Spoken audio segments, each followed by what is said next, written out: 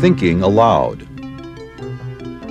Conversations on the leading edge of knowledge and discovery with psychologist Jeffrey Mishlove.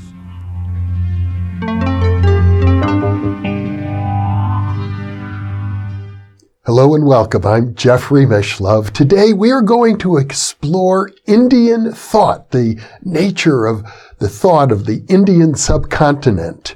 With me is Professor Kiran Kumar Salagame, who is the retired professor of psychology at the University of Mysore, former chair of the psychology department there. He is the vice president of the International Transpersonal Association, and he is author of The Psychology of Meditation, a Contextual Approach.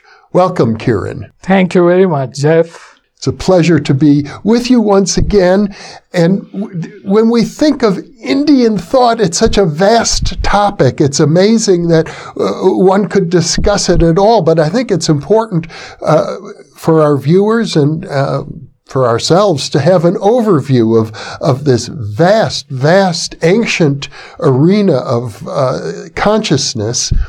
And after all, I guess we wouldn't be discussing the topic of Indian thought at all if it wasn't suspected, I think, by most people that there's something very unique about it. Yes, it is unique.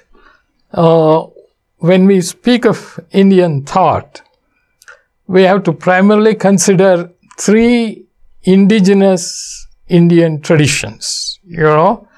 Vedic tradition, which later is known as more as Hindu tradition.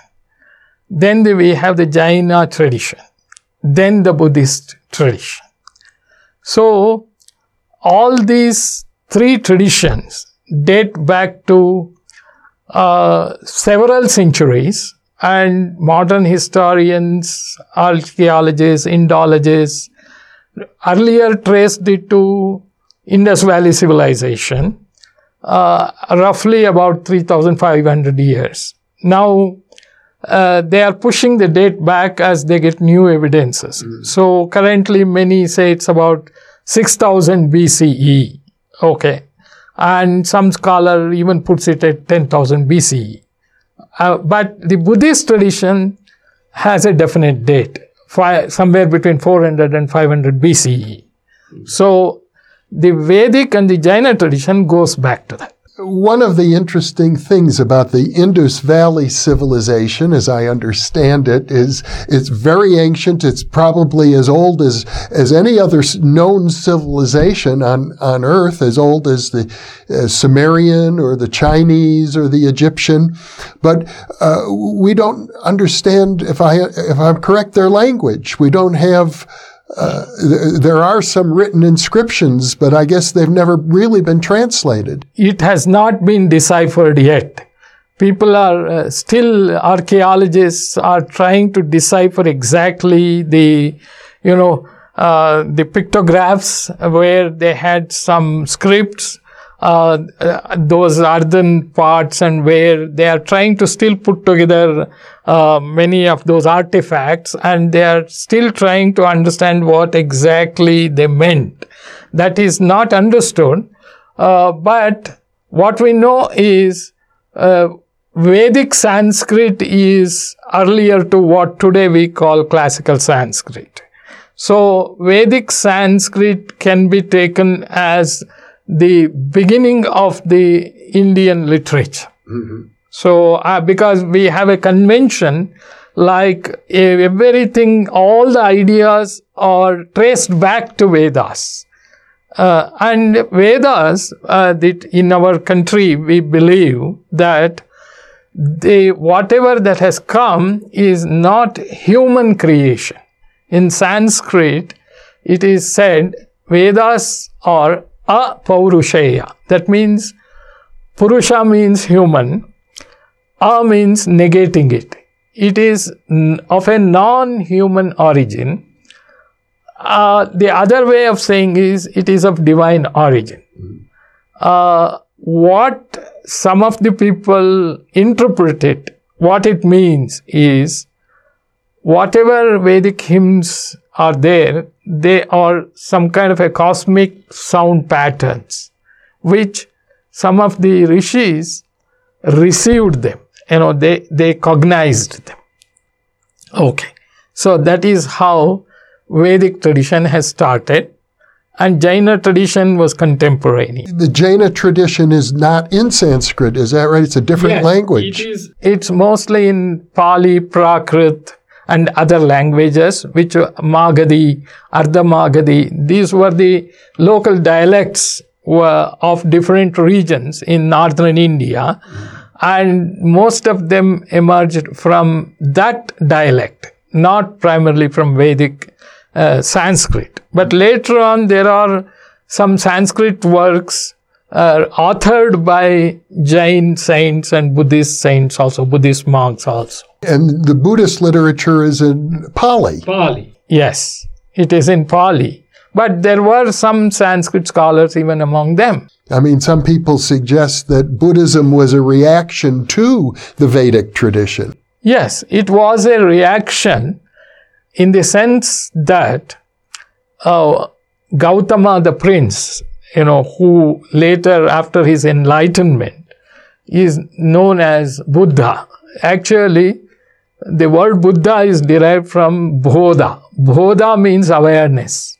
So, one who got that highest awareness. So, he is Buddha. So, you see that once he got enlightened, by the time he got enlightened, he had already undergone all the kinds of practices that were prevalent both in the Vedic tradition and in the Jaina tradition. Mm-hmm. He was familiar with all that literature, all those practices. And he saw that there are some kind of extremes. Okay? Jainism going to the extreme of asceticism, negating the world completely, negating the material life. The Vedic tradition in the name of yajna, sacrificial rituals, going to the animal sacrifice and all, that was another extreme. So, Buddhist path is called middle path because he didn't want those excesses. He thought it is not necessary for that kind of enlightenment. And so, therefore, he was, against both the excesses. And he wanted people to be more humanistic, more loving, more compassionate, and live more as evolved human beings without getting into the, going after psychic powers or siddhis or going after achieving some other world, all that. So this was his path. Now, of course, in ancient times, there were many different migrations that passed through the Indian subcontinent. Yes. So you had a great diversity of cultural influences. We talk about the Aryan invasion. We talk about the Dravidian people who were there prior to the Aryans and many other tribal groups and cultures in India. Yeah, we do have many indigenous tribal groups in India. We also had many foreign invasions. There were earlier foreign travelers before the invasion took place. And there were definitely migrants also. But this Aryan Dravidian invasion theory, which is called, it has become very controversial. And there are people who say Aryans are native to India, and there are historians who say they immigrated from Persia, from Iran towards India. So there are differences of opinion, and it is one of the conflicting theories now. And I'm not a historian, And I cannot definitely take a position on that. I would suggest some historians or future researchers will decide that matter. Well, one thing that seems kind of evident to me is that in the Vedic pantheon of gods, it's quite similar to the Greek pantheon in many ways, which suggests that, the Aryan people spread all the way between India and Greece at least. And regarding the commonalities in the language, in the linguistic structure, there are certain linguists who have spoken about, Europe-Indian, that language family. Yes. So all that is there. We find many Sanskrit words are recognizable in English. Exactly. Today in Hinduism, we hear about the three great gods, Brahma, Vishnu, and Shiva. Yes. But in the ancient Vedic tradition, other gods are more dominant. Yes, so correct. How did that occur? How did Brahma, Vishnu, and Shiva come to be recognized as the primary deities of the Hindu tradition? It is again a story where centuries have passed, and it is from what I have read, you see that there is a clear difference between the Vedic sacrificial religion and the religion of the common folk, where they did some kind of a prayer and worship. Okay, this has been pointed out by Indologists, who have studied these two clearly. So, the Vedic gods are considered as powers of nature. And those powers of nature are personified. And the Vedic sacrifice centered around fulfilling the desires of life. It may be for a progeny, it may be for kingdom, it may be for wealth, or it may be for the afterlife. So, the sacrificial fire ritual, which is performed by Vedic tradition, considers fire god, Agni, as the mediator between the humans and the other powers, Varuna, Mitra, Marutas, and those Vedic deities who would bestow the boon for which you are giving them some kind of an alm through fire. So this is the basic idea. But if you come to the tribal folks, if you go to other common people, this kind of a Vedic sacrificial religion did not exist. It was more of supplicating. It was more of praying and offering flowers or fruits or something like that, or even some animals directly.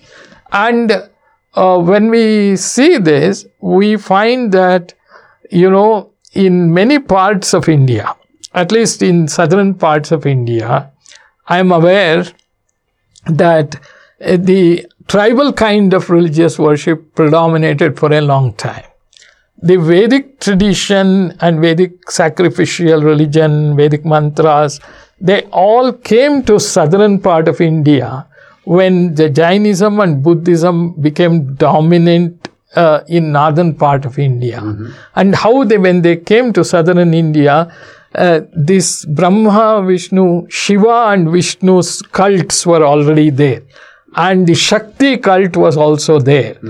And these Vedic Sanskrit, rishis or scholars, they embraced either the Vishnu cult or the Shiva cult or the Shakti cult, or some accepted both Shiva and Vishnu. And that resulted in different kinds of worship, performance. Some of the Vedic mantras are, you superimposed upon the old kinds of practices of worship and these things. I was always intrigued when I attended some function, rituals and all. that you, on the one hand, you offer these things and also invoke some mantras from Taittiriya Upanishad or Purusha Sukta from some other Rigvedic tradition. I was always puzzled how they fit together, because they are different, representing different things. So I think this Shiva, Vishnu, Shakti cult predominated more in the southern part. Yeah. But I am not 100% sure about it, because it is there even in the northern India. For example, Kashmiri Shaivism. So I think it all spread, but definitely you can see two things. One, worshipping God directly. Another, you do something and seek boon through sacrifice rituals. So these two are distinct ways of understanding the spirituality, and Indian thought over hundreds of centuries have combined these two distinct ways of looking at reality. If I was to try to get to the essence of Indian thought, it seems to be, if I had to put it in one word, I would say fusion. Because you've got the southern India, you've got the northern Indian traditions, they fuse together. You have the sacrificial traditions and the other more direct worship traditions fusing together. Exactly. You have the ascetic traditions and the traditions of expression in the world fusing together. Yeah, that's exactly correct, because another Indologist, Dandekar, he speaks of two ways of life and two ways of thinking in the Indian tradition. He calls one as Rishi tradition, another as Muni Yati tradition. In the Rishi tradition, Rishis were householders. They had children. They were married. They enjoyed the material life to the brim. And there were also the Rishis who also dwelt upon transcendence. Whereas in the Muni and the Yati tradition, they were ascetics. They were the people who withdraw from, all the material way of living.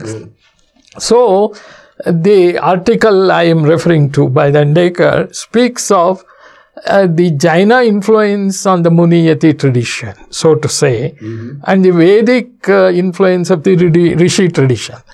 And these Rishi and Muni Yati traditions, whatever good things are there, or whatever superstitious things that might have accrued over centuries, they have got fused together. They have kind of have become a compound in the chemical sense of the term. So what you see today as Hinduism in a broad way has elements from the Vedic tradition, some good things from the Jaina tradition, certain things from the Buddhist tradition also. See, take for example Buddha. Both Buddha and Jaina traditions are known to be atheistic. But you see what has happened in the Buddhist tradition. Buddha himself is made a god and he is worshipped with all the rituals. So you go to any Buddhist monastery or Buddhist temple, you have a whole pantheon of, his Buddhist. For Buddha, there were so many powers and all that. Many deities. Many deities, but exactly. They're not thought of in the same sense as Westerners think of God, for example. Yeah, but they are, in a way, they are parallel to what the Vedic deities are, powers, so to say. Yeah. I saw it in Shanghai. I visited Shanghai. So in the Buddhist temples, I saw all of them represented, all those powers. So now Buddha himself did not speak of any religion in that sense, any rituals. He was always trying to speak about living, with compassion and trying to go beyond. But later on, when the Buddhist tradition developed after 200 years, when they, brought together all the teachings and they systematized it and they classified it, slowly, different denominations developed.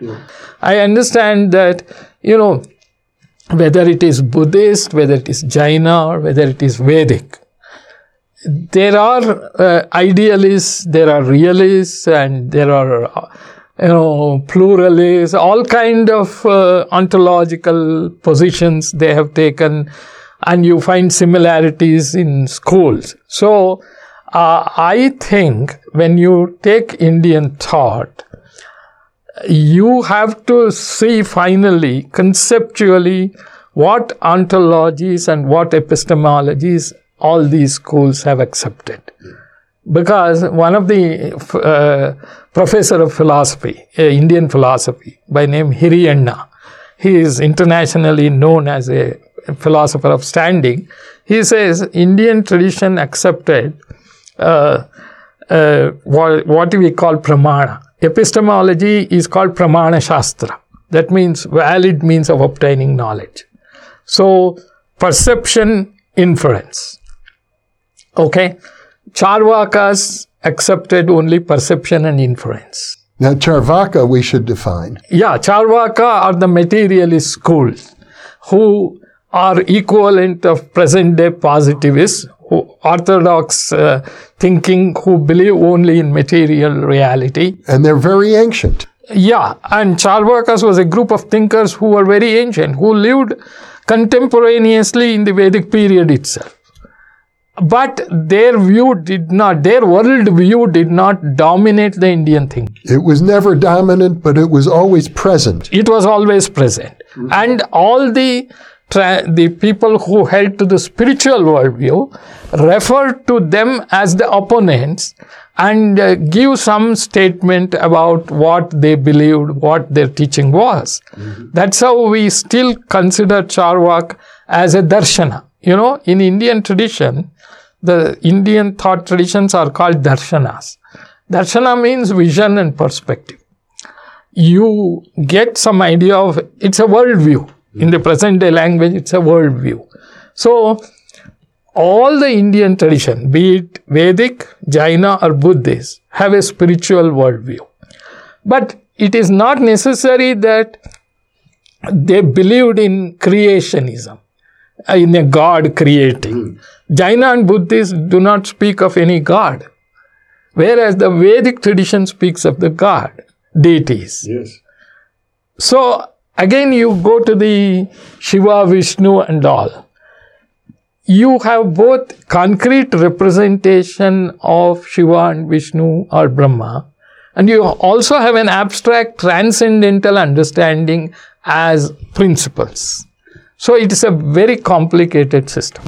Another duality that you have written about that really struck me, because India has such a profound philosophical tradition, but there's also a folk tradition. And you point out that really amongst the people of India, the philosophical ideals seem to be embedded in the folk, but most people practice the folk religion, not the philosophical. Exactly. Because you see that in India, today, in the psychological literature, particularly in the Western literature, there is a clear distinction made between religion and spirituality. When you say religion, the definition is it is an organized faith with certain customs, rituals, practices, which you follow. And you adhere to a particular ideology or faith or something like that. Whereas spirituality is defined as an attempt to connect with something broader, something bigger, something cosmic, trying to realize the ultimate nature of self like that. So if you go back and study the Indian traditions, you find that you have both. You have the spirituality in India, you have the religion in India. But they have been together. That is the problem. And if you take the spiritual literature, particularly the Upanishads, it is very clear as far as what is the distinction between the religiosity and the spirituality. Okay. But for the common people, the elements of spirituality is integrated, in a way brought down. So you ask any Indian, we have certain common beliefs, understanding regarding law of karma, rebirth, the possibility of Atman as the real, identity, a belief in a soul which takes different births. All these are there. They are mentioned in the Upanishads also. They are in the Veda, that idea is there. But there is a religious part to it of supplicating to God. So, we have a concrete level and an abstract level. And it is not just my observation. It is an observation by a philosopher who wrote outlines of Indian philosophy somewhere in 1902 or 8.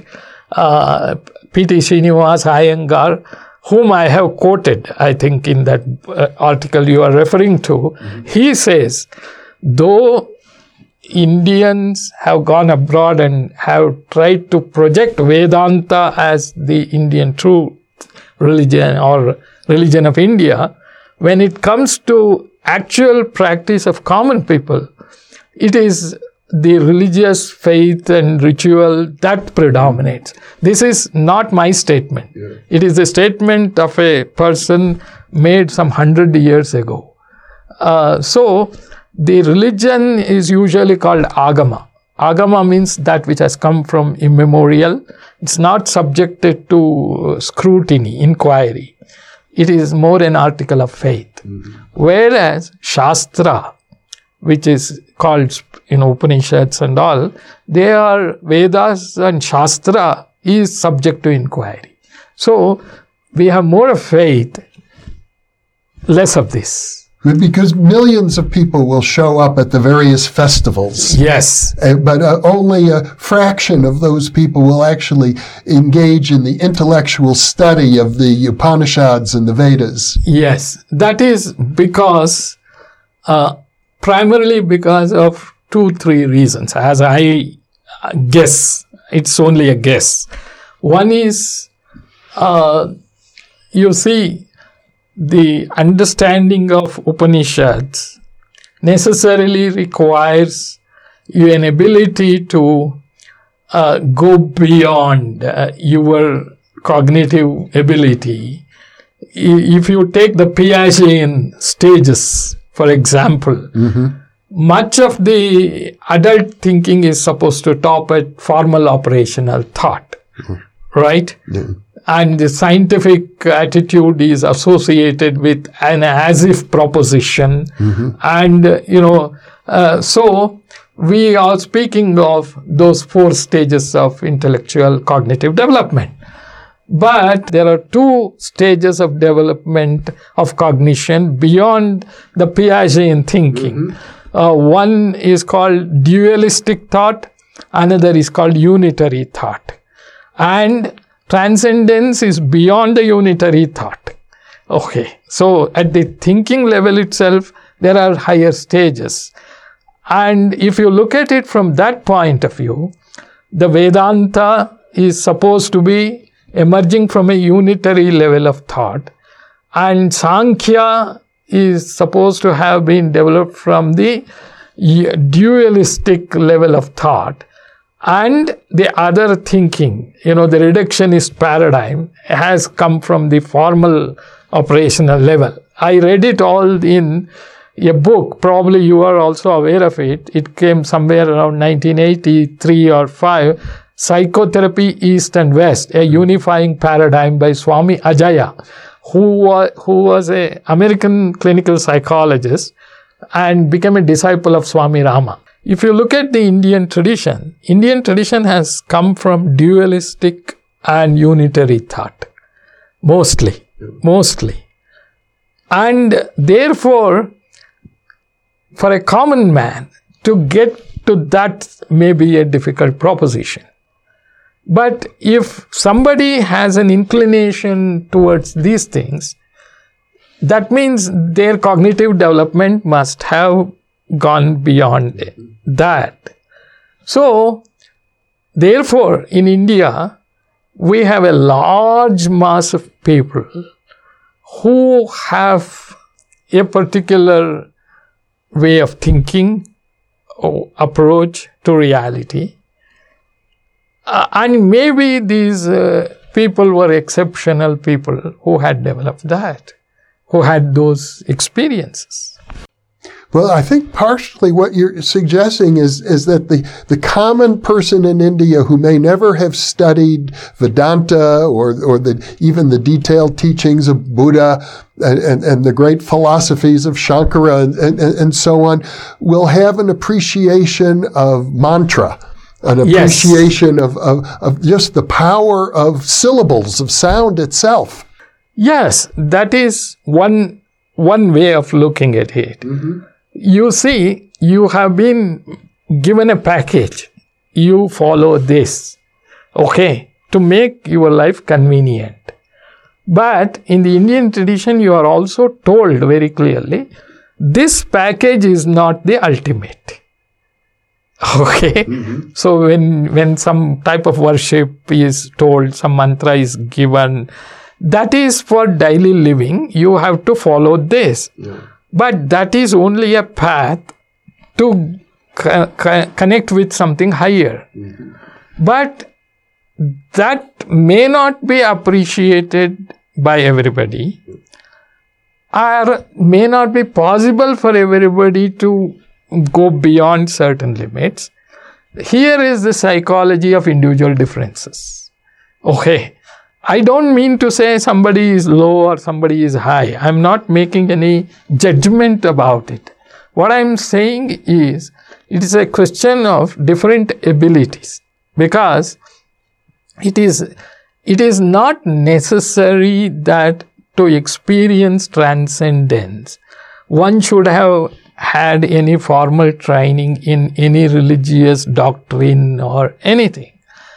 The person need not have been born even in a higher caste or anything.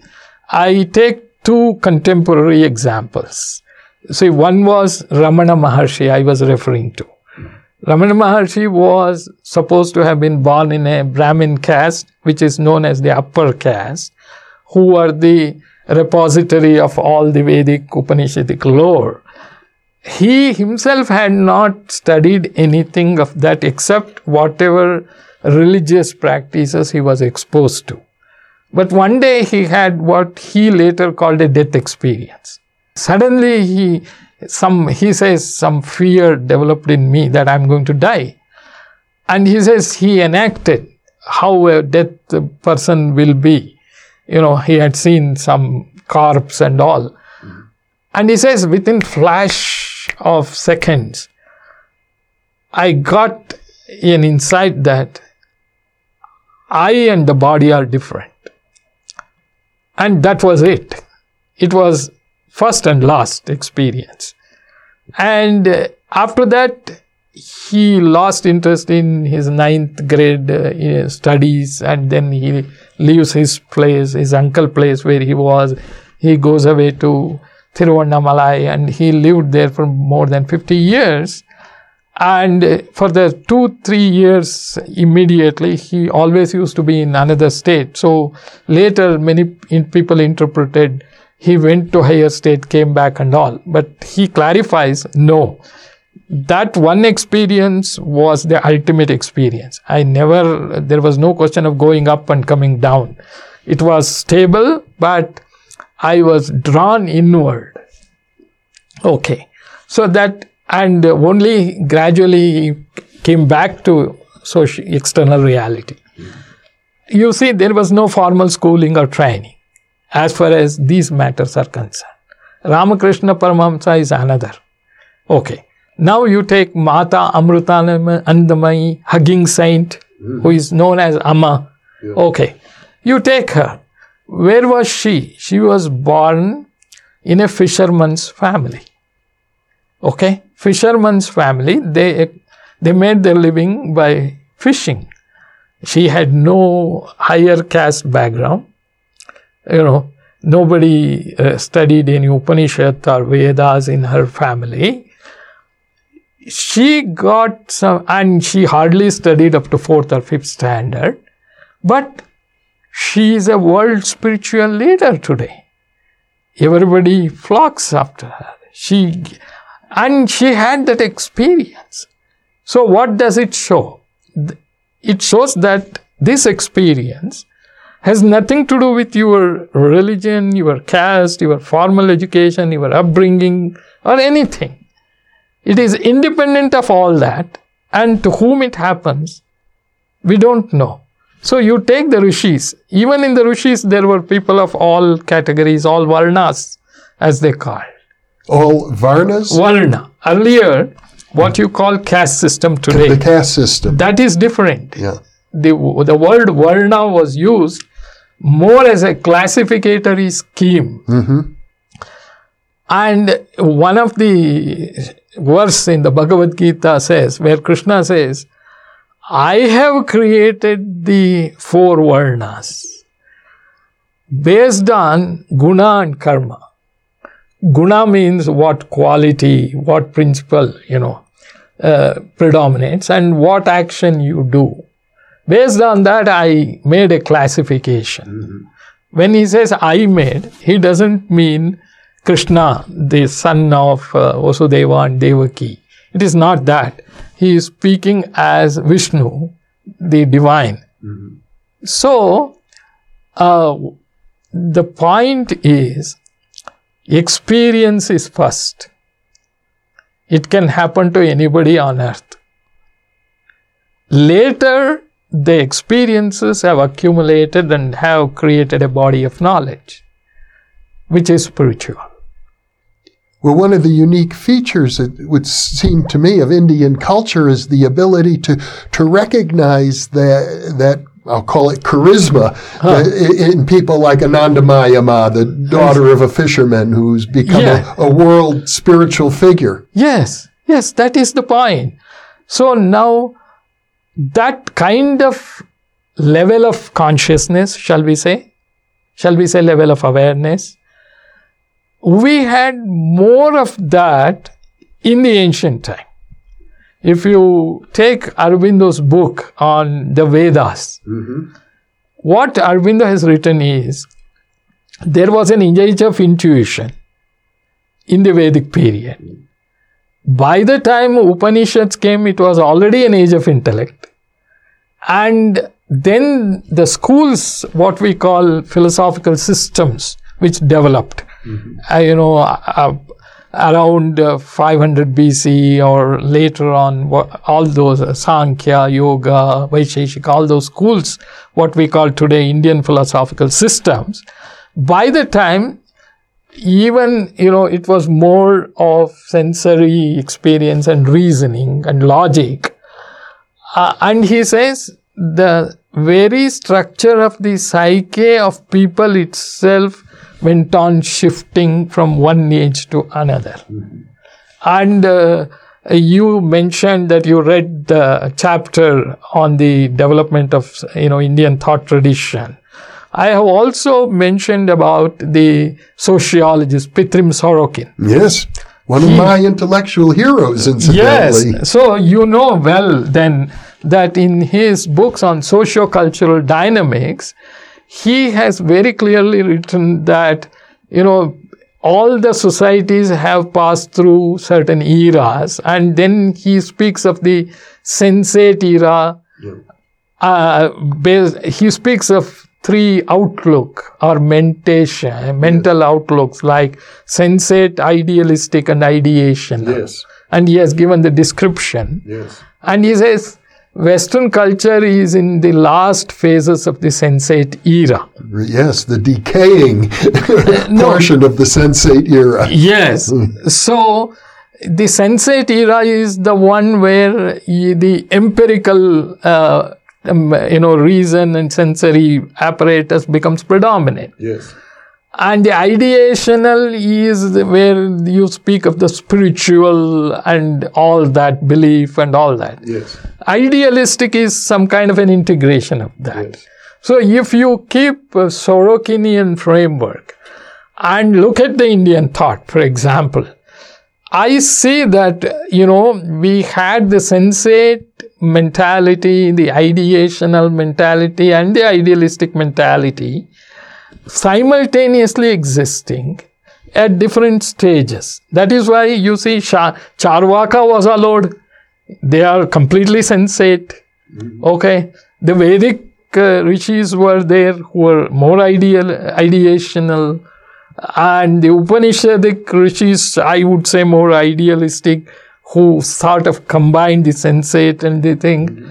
And you look at the Indian diaspora within India, you look at how we have the tribals in the Andaman Nicobar Islands who remain as aboriginals, whom anthropologists describe lived as primitive people. And they're protected today. They are protected. But they still live that way only. Okay? And we also have the Vedantic rishis who have realized the Vedantic truth.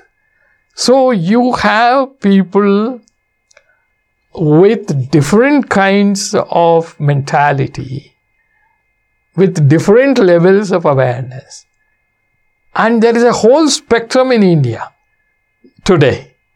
If you just go around India, you will find people who reject all these things, the people who accept all these things. You can't pin down. So, and why I think it is because in the Rig Veda, there is a famous statement again. I'm attracted. Ano Bhadra. It says, let the noble thoughts come from all the sides. Ano Bhadra Kratavo Yantu Vishwataha. It comes from all the sides. Let the noble thoughts come from all the sides. This is a Rigvedic dictum. So our rishis invited the noble thoughts from all the sides. They allowed all streams of thinking to flourish. So we have all the shades. Well, and you yourself embody another unique perspective, someone with Western education, a psychologist trained in the empirical methods of science, endeavoring to integrate that with these ancient traditions. Yeah, initially I had conflicts. As I told you in the morning, when I was brought to the notice that the Upanishads have a different dimension, and the Indian psychology emerges from that, I did have a conflict for a couple of years, how to reconcile the two. But that reconciliation process happened, through reflection, through meditation, some of my own little experiences. And slowly I realized that they need not be contradictory. They are speaking different facets, so that both can coexist. So I have nothing against Western psychology. I respect Skinner as much as I respect Shankara. Skinner has some valid points of operant conditioning, reinforcement, which is important. Okay. Shankara has spoken about Advaita Vedanta, which is important. But each has its place. Each is relevant at certain level. And to whom that is required is important. Because if I have to tell you, I gave behavior therapy, systematic desensitization to a monk who was wearing the ochre robe. He came with the phobia of snakes. As a clinical intern, I was working in the behavior therapy unit, and he was referred to me. I gave him systematic desensitization. He used to wear, the bandage the orthopedic clinicians give you to wear the bandage around your thigh. He was wearing that kind of thing. I asked him why. He said, I'm afraid of snakes. So I gave him relaxation, Jacobson relaxation. I took him through systematic desensitization procedure. I removed his fear, so he removed that band from his hand. That was as a clay. So you see now. Skinner was very useful. Yes. And Jacobson. yes, definitely. He is. Operant conditioning is a principle. Well, that's part of the beauty, I think, of Indian culture in general. Nothing is foreign. To you. Everything can be integrated. I know many Hindus, people consider Jesus Christ as part of their religion. Exactly. Jesus is a avatara. Because we have the concept of avatara. The divine can incarnate anywhere on earth as a human being. Buddha is an avatara, Jesus is also an avatara. Why? What has he taught? He has taught love, peace, humanity. Okay, you find love, peace and humanity in the Vedic tradition too. So how different it is in the sense that why should I disrespect him? So there is this all-embracing sense, which is part of Hindu culture. I think it's very admirable. Let the noble thoughts come from all the sides. This is a Rigvedic statement. It is a statement, it's a part of a hymn in the Rigveda. Ano Badra Kratavo Yantu Vishwataha. Let the noble thoughts come from all sides. Kiran Kumar Salagami, thank you once again so much for this wonderful exposition of Indian thought. Thank you very much. I am so pleased that I am able to share some of my thinking with you. Thinking aloud. Yes, thinking aloud. And thank you for being with us.